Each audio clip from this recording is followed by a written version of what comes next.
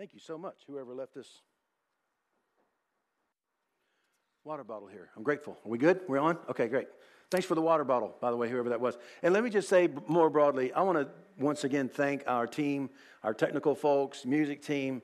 I just want to say thank you and just allow you right now, I hope you can hear in your heart, electronic digital applause going like crazy. I know that our entire church family is grateful for what you guys have done through this road of I don't know how many weeks now of this, and your faithfulness, hard work, patience, can-do spirit has just been infectious for me, honestly. And so I just want to say thank you once again. And to that end, I want to ask you as our church family to continue to pray with us, pray for us for the leading of the Spirit with regard to our plan going forward. We believe and expect that we will return to person-to-person gathering at some point in the near future. We are proceeding in the abundance of caution, and we stand by that wholeheartedly. There are some attitudes out there. Well, you'll be safe. You're in church. If you go to church, you'll be safe. The devil can't get to you there. You'll be in church. I want to say I've been in church all my life, and what I know is that the devil knows his way around the church quite well. I hope you found that funny. But I know there's just all kinds of different perspectives out there, and I just want to say, just in all candor, my mandate is not to do what pleases me, and not to do what I feel personally comfortable with. My mandate is to watch out for the safety of our church family and really others from the public who might consider gathering with us. That's our responsibility as a leadership team, and that's been the nature of our conversation all the way through, including right up until now. And so we're going to continue to watch the statistics. We're going to continue to listen to health officials and so on, and we will stay in communication with you as a church family with regard to our plan going forward. Okay, so thanks for your partnership. Thanks for your patience and for your prayer during this time. All right. So with that said, we are continuing our current study through the Lord's Prayer. This has been meaningful for me, and I know for some others at least whom I've heard feedback from, and so I hope that it's meaningful for you in particular. And for reasons I think you'll understand as we proceed this morning, I want to read the Lord's Prayer in its entirety, and then we'll zero in on the phrase we're focusing on for today. Here it is from Matthew's version, chapter 6, beginning with verse 9. Jesus says, "Pray then in this way, Our Father in heaven, hallowed be your name. Your kingdom come. Your will be done on earth as it is in heaven. Give us this day our daily bread, and forgive us our debts, as we also have forgiven our debtors. And do not bring us into the time of trial, but rescue us from the evil one." We're focusing in this morning on that, I'm going to say it this way, on that first line of the second half of the Lord's Prayer. Give us this day our daily bread. Let me just kind of start by saying that this is the midpoint of the Lord's Prayer. And we've talked about this a little bit, but I just want to reiterate at this point, it's a good time to talk some about the structure of this poetic prayer, or this poem that is a prayer, or this prayer that is in the form of a poem. The Lord's Prayer really has two balanced halves, each half having three major lines or major ideas. The first half focusing on those three big words, name, kingdom, and will. Hallowed be your name, your kingdom come, your will be done. And then the second half of the Lord's Prayer has these three big ideas, three big words of its own: bread, debt, and temptation.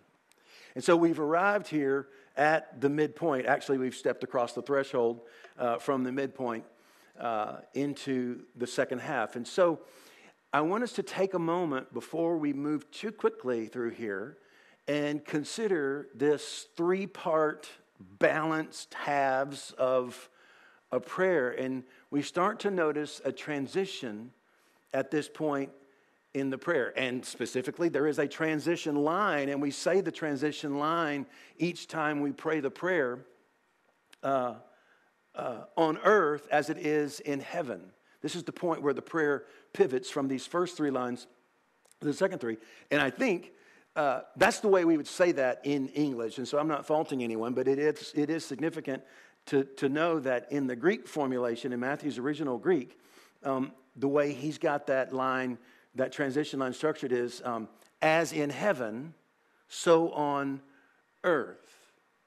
It's in the end, it's the same meaning, but there may be some significance in the sense that with those first three lines, name, kingdom, and will, we have maintained a focal point on the divine. Now, the earth is in each of those lines too. Your name be hallowed on earth as it is in heaven. Your kingdom come on earth as it is in heaven.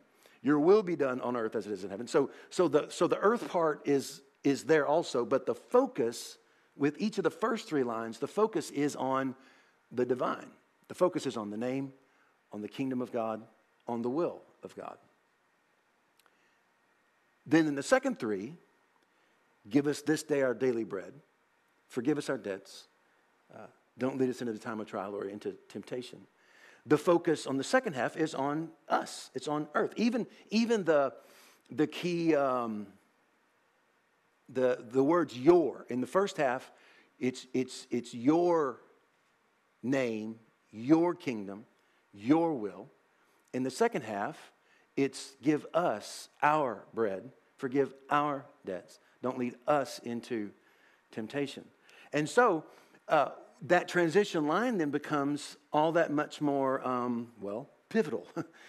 As in heaven, so on earth. And I like that formulation. I mean, I'm okay with on earth as it is in heaven. Don't begrudge that. But I like the fact that in Matthew's original formulation, the as in heaven is connected to the first half, and then we transition so on earth. And it's as if to say, now in this prayer, we're going to talk a little bit about earth, talk a little bit more about our human experience. The so what of all that, the takeaway of all that is that even in its structure, the essence of this prayer is the joining together of heaven and earth. That's what this prayer is about from start to finish. It's as if the second half is talking to the first half and the first half is talking to the second half. It's as if, and here I'm going to say something really silly, it's as if we humans are engaging the divine, which is exactly what prayer is, right?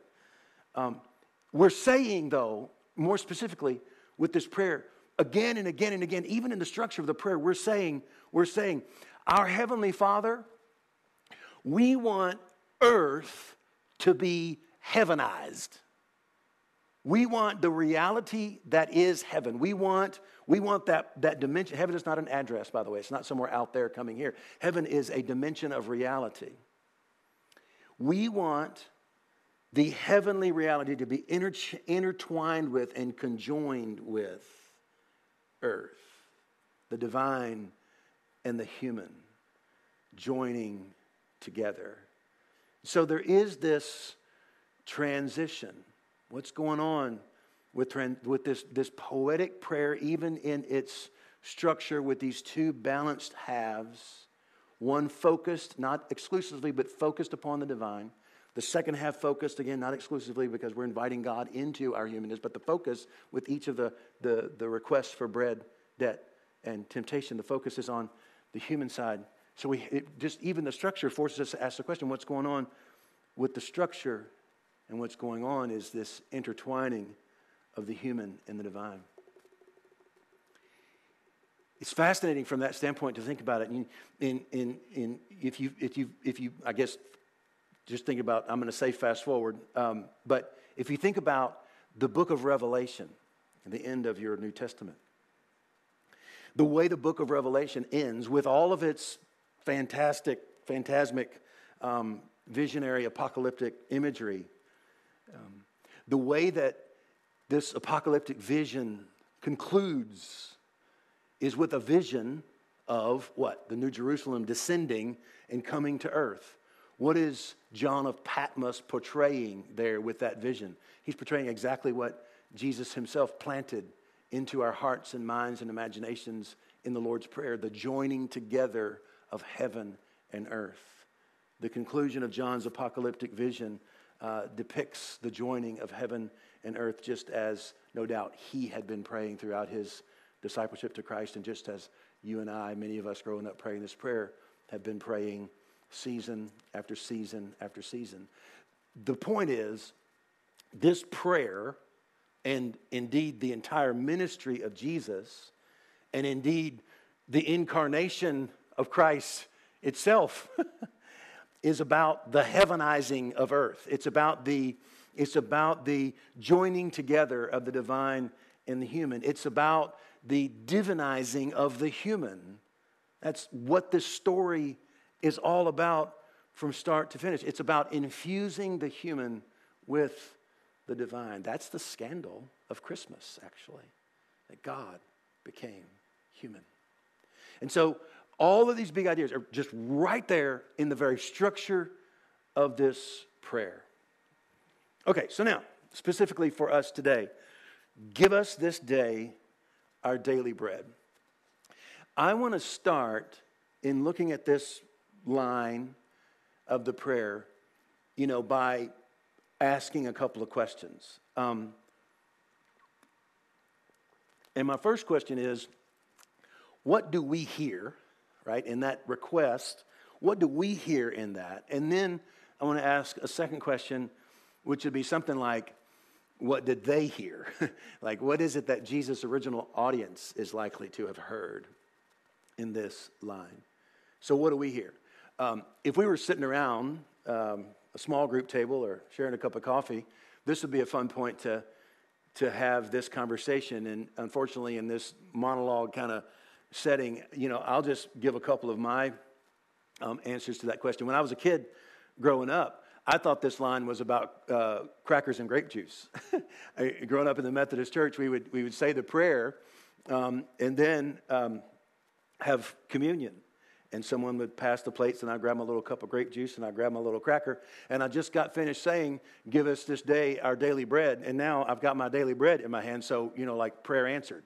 That was like my idea of what that meant. And then a few years later, I changed my mind and decided that no, this really is this really is more than that. This is a request for God to give me enough food to live on.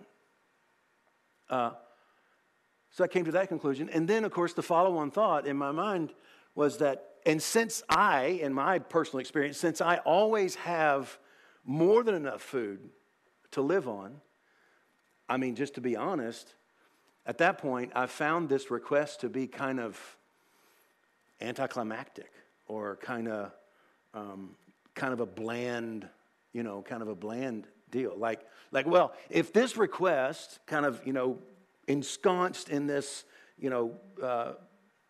so frequently prayed prayer, if this request has any relation to the prior requests in the prayer, namely for God's kingdom to come, and that something about God's kingdom coming means that I would have enough bread to live on, and since I always have more than enough food in my family and my household, then maybe God's kingdom has already come for me. Maybe that's that. It's just kind of this almost an anticlimactic thing.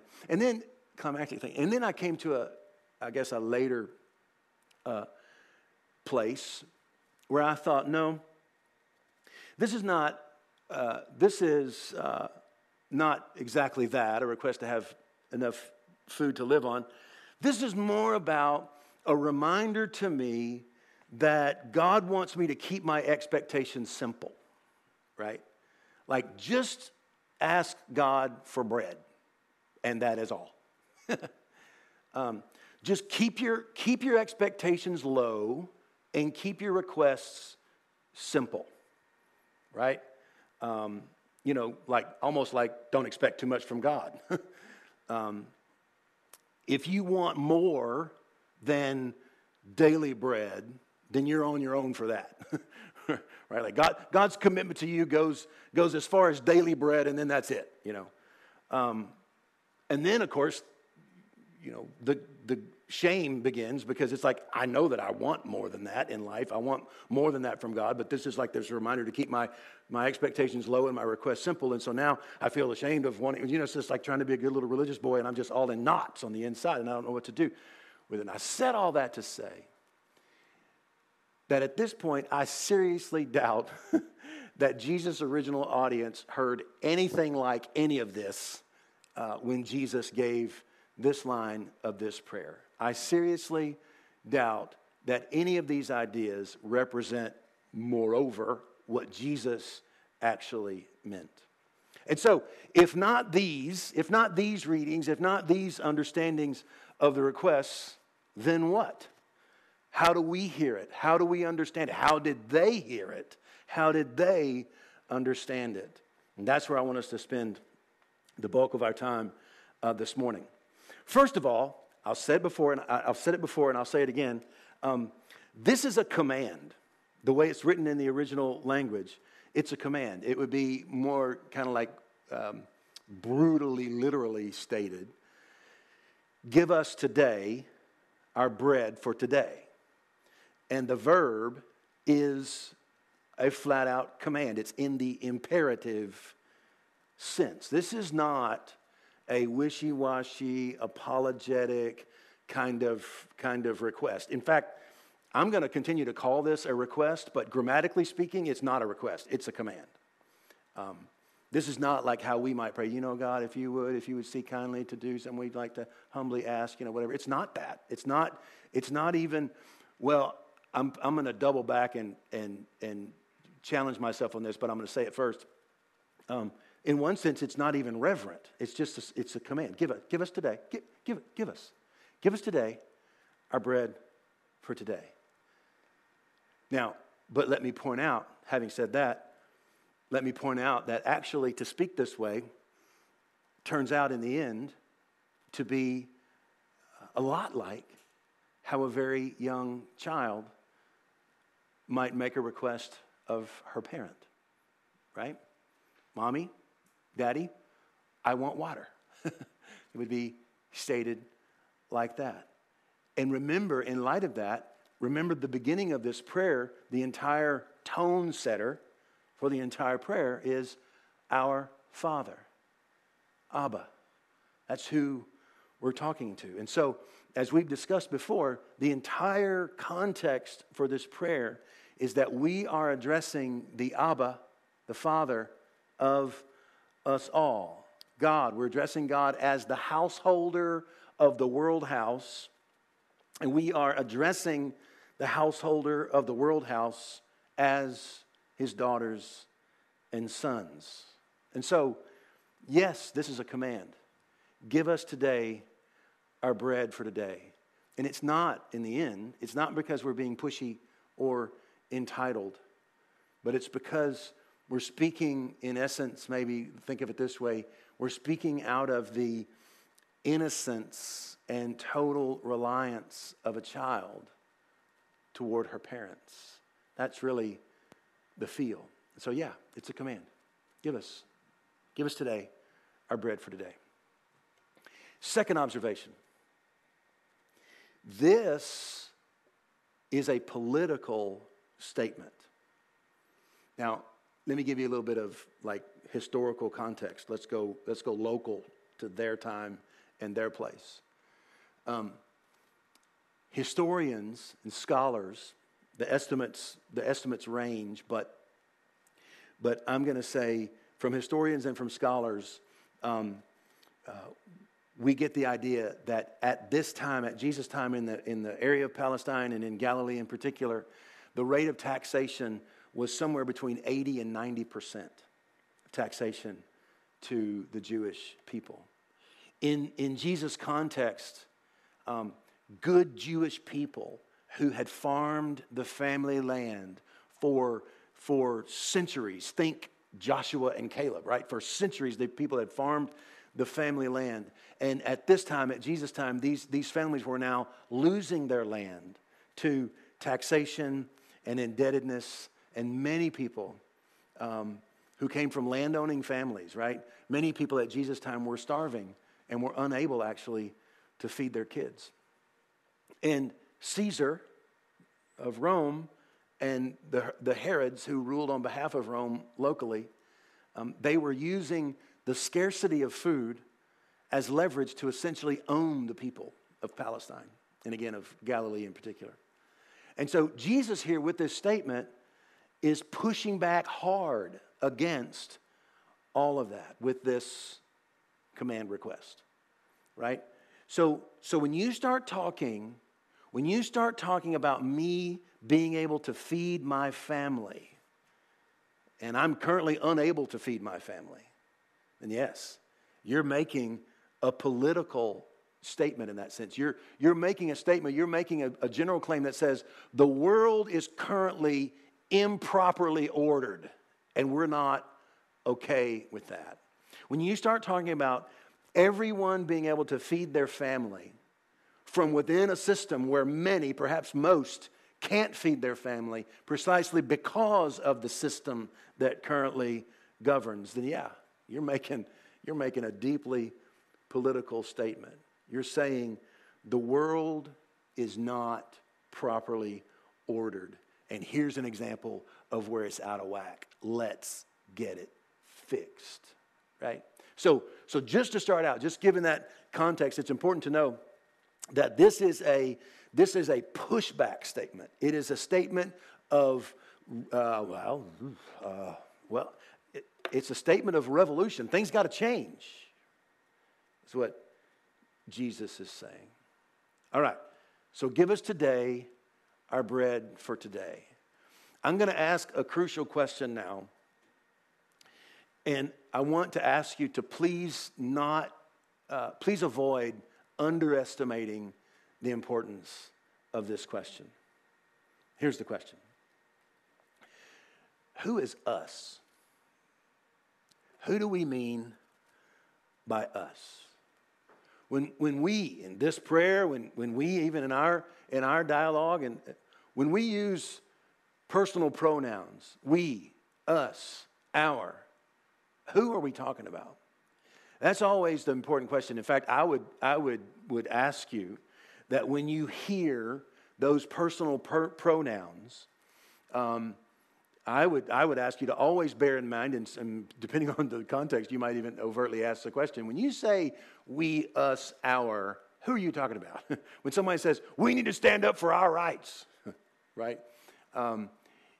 It's important to ask, even if you only ask it silently and internally, who do you mean by us? Who are you referring to when you refer to our rights? And then I'm sure, an even better question is, who do you think Jesus means by us and our? And be careful here. Don't answer that one too quickly. Remember that we're talking about the Jesus who scandalized his own people through his boundary-ignoring practices of sharing meals with the forbidden people, of touching the lepers, of associating intimately with those who had been outcast and pushed away, the untouchables. And so, who does Jesus mean by us and our? It's simple. He means everybody. He means absolutely everyone. Jesus is saying that everyone must have bread, not just some, but all. All must have bread. Now, let me give you a fact. We know that the earth is capable of producing enough food to feed everyone on the planet. That's true today, and it was certainly true back then. The earth is, in fact, plentiful and gracious. She can produce enough for all, and she does it graciously. It almost seems effortless on the part of the earth, which means that if there are some in the world house who do not currently have enough food, the problem is in fact not a productivity problem. The problem is not the generosity and the graciousness of the earth, nor of the creator of the earth. No, the problem in this situation is a distribution problem, and that is a human problem. Make sense? See what I mean? When there are some in the world house who don't have enough food, that means that some of the kids in the world house are hoarding too much food, so that means others don't have enough or perhaps have none at all. And so when Jesus says, give us, big us, capital U, capital S, give us today our bread for today, everybody, this is a cry for justice. This is about the equitable distribution of God's world and God's resources.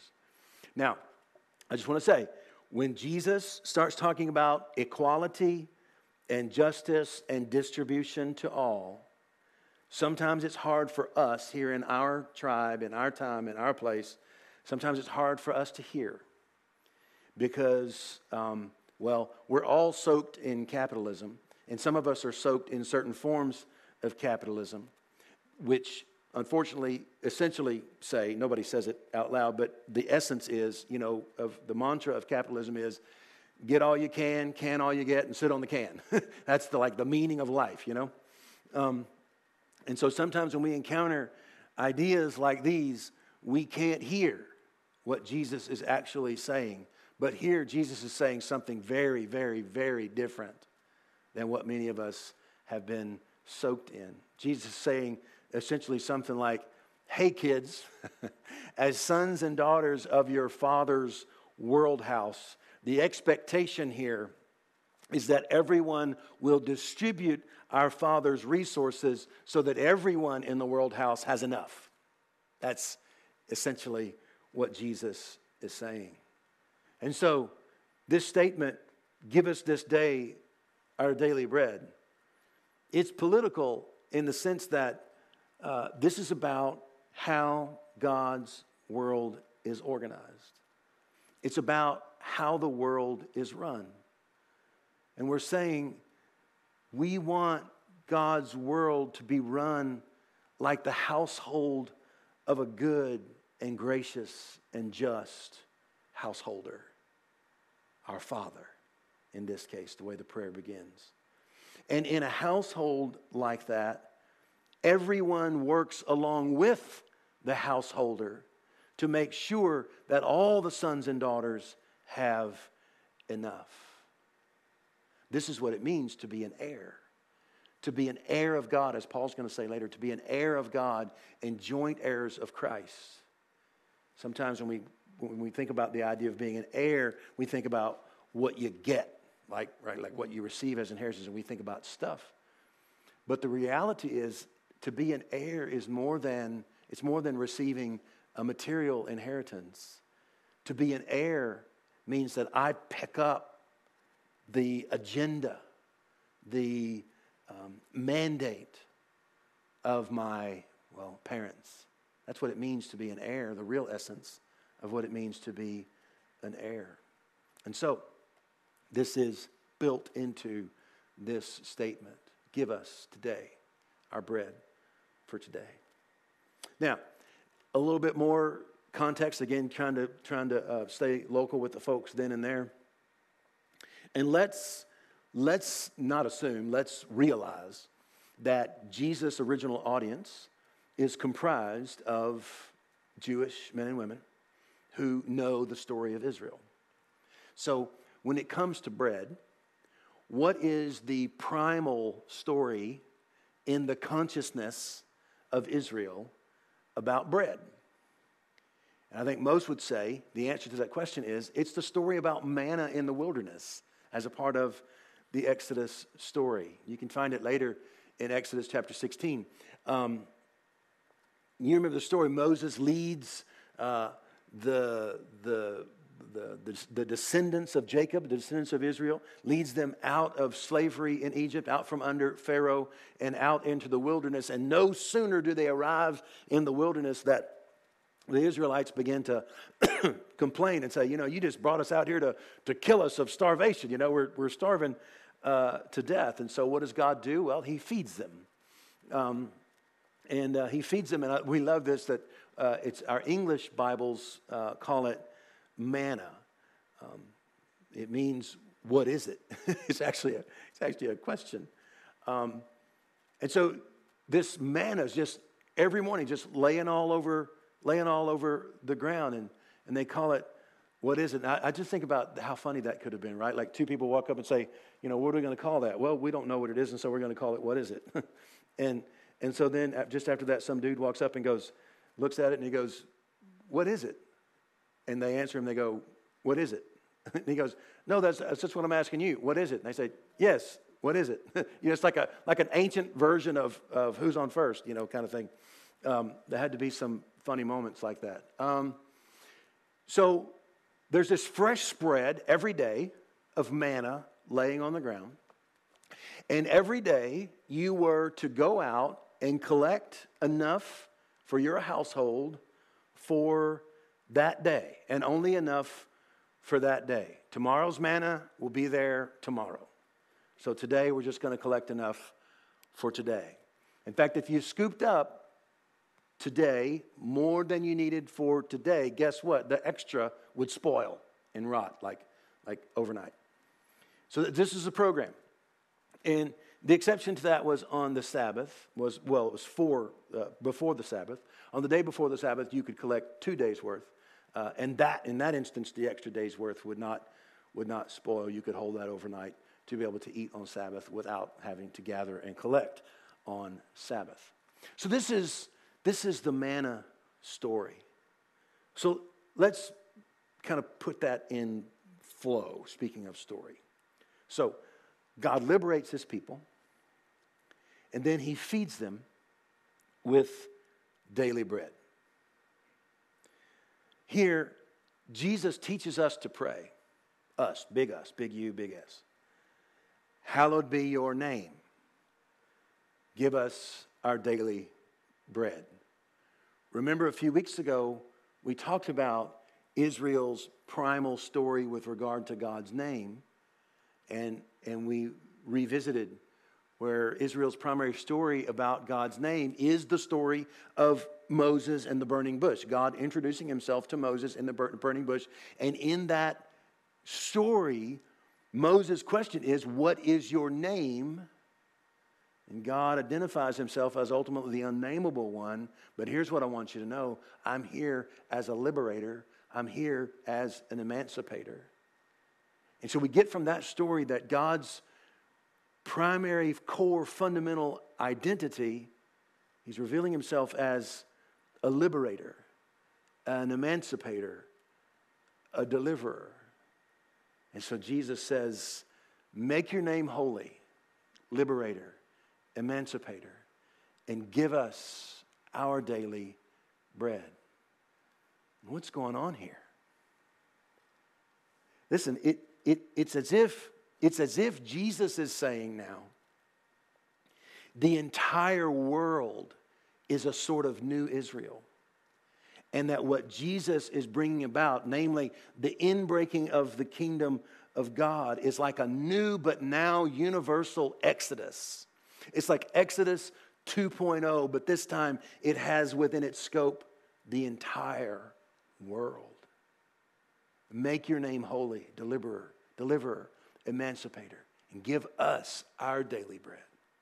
We're essentially saying, God, that beautiful thing that you did with ancient Israel, when you emancipated them and you did with what you did with ancient Israel, you emancipated them and you took care of them, that thing, we want you to do that again, here and now.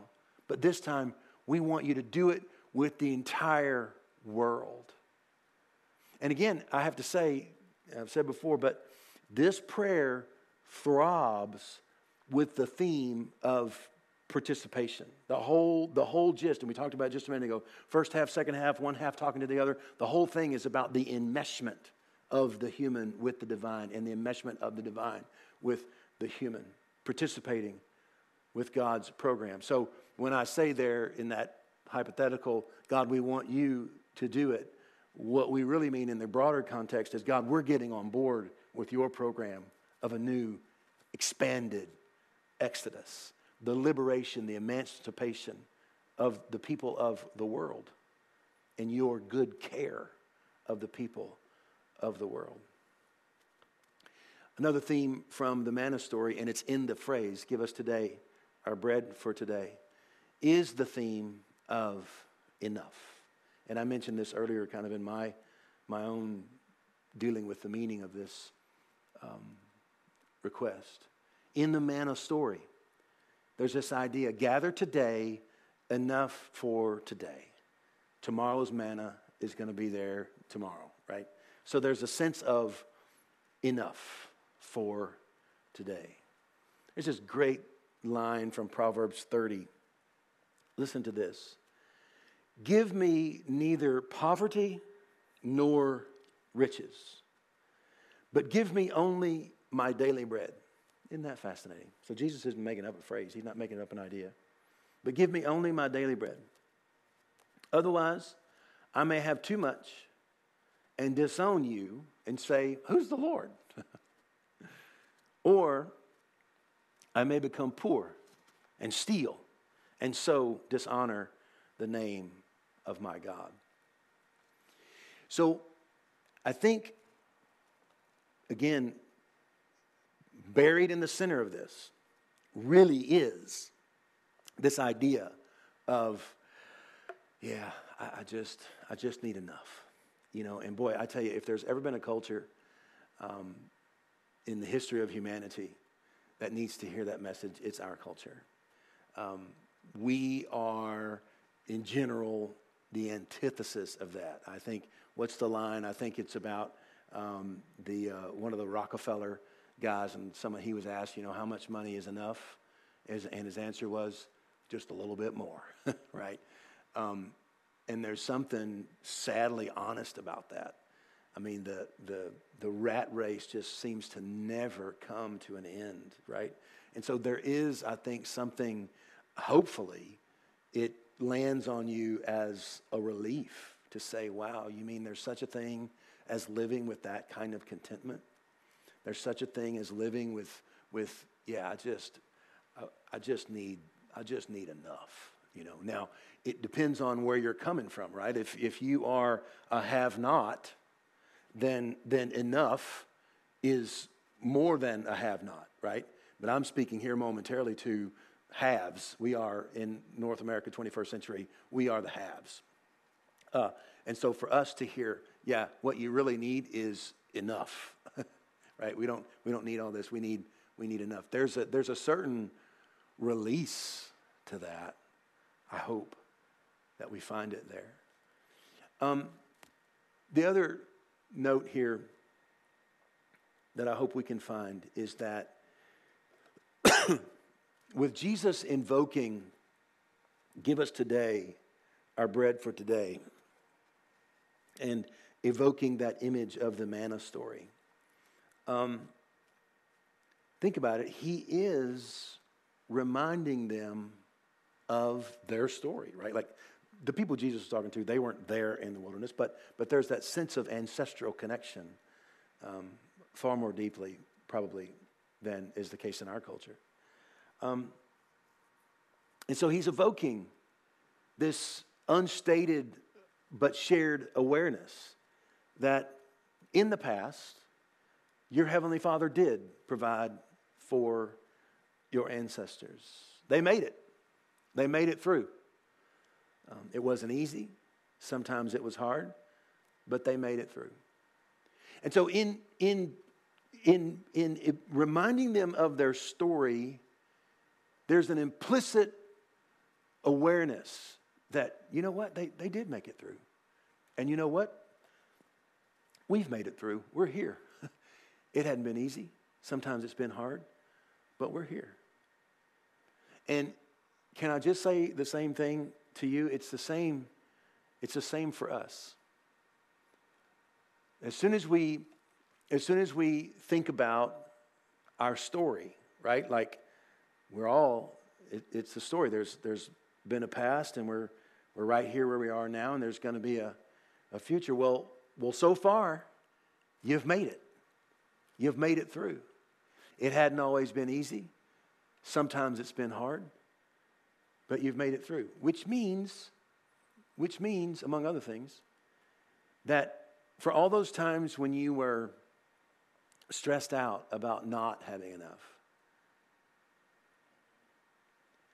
guess what? Apparently you did receive enough because you're here. You've made it through. It wasn't always easy. Sometimes it was hard, but you made it through. And so there's something about story that keeps us grounded during uncertain times. And I think if there's ever been a time, I'll just say for me, if there's ever been a time when I needed aid in remaining grounded in an uncertain time, that would be right about now. This is an uncertain time.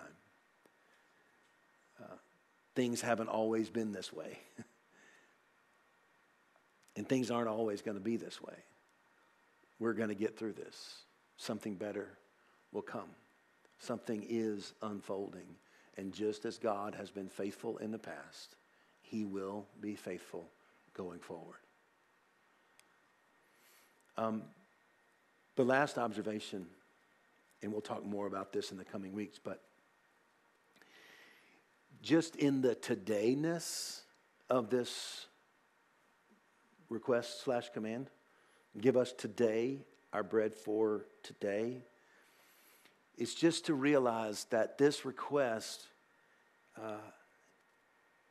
it's about right now. It's about this moment, this day. And I just want to say, it's a great gift to be able to live in the present. Now, to be in a place where I'm not angry about the past, I'm not bitter about the past, I'm not worried, and I'm not afraid about the future. I'm able to be present right here and right now. Man, that's a gift. And we're going to talk about in the coming weeks how if you look at these final three requests of the Lord's Prayer about bread, debt, and temptation, each in their own way, they deal with time. And this line, bread for today, is about right now. And Jesus teaches like this elsewhere, right? Like, who of you by worrying can add, anything to your life? You can't worry, just live here and now. It's a gift. To come to the point to realize I can't, just look at it however you want to. I can't change the past. I can't control the future. What I can do is live right here and right now. There's a gift in that for the people around you. There's a gift in that for you, in that sense, to be free from the past and free from the future and able to live here and now. There's a gift. There's an internal gift for me in being able to live that way. And certainly there's a gift for those around me to be able to live that way, to be present for others, to engage others in life-giving ways.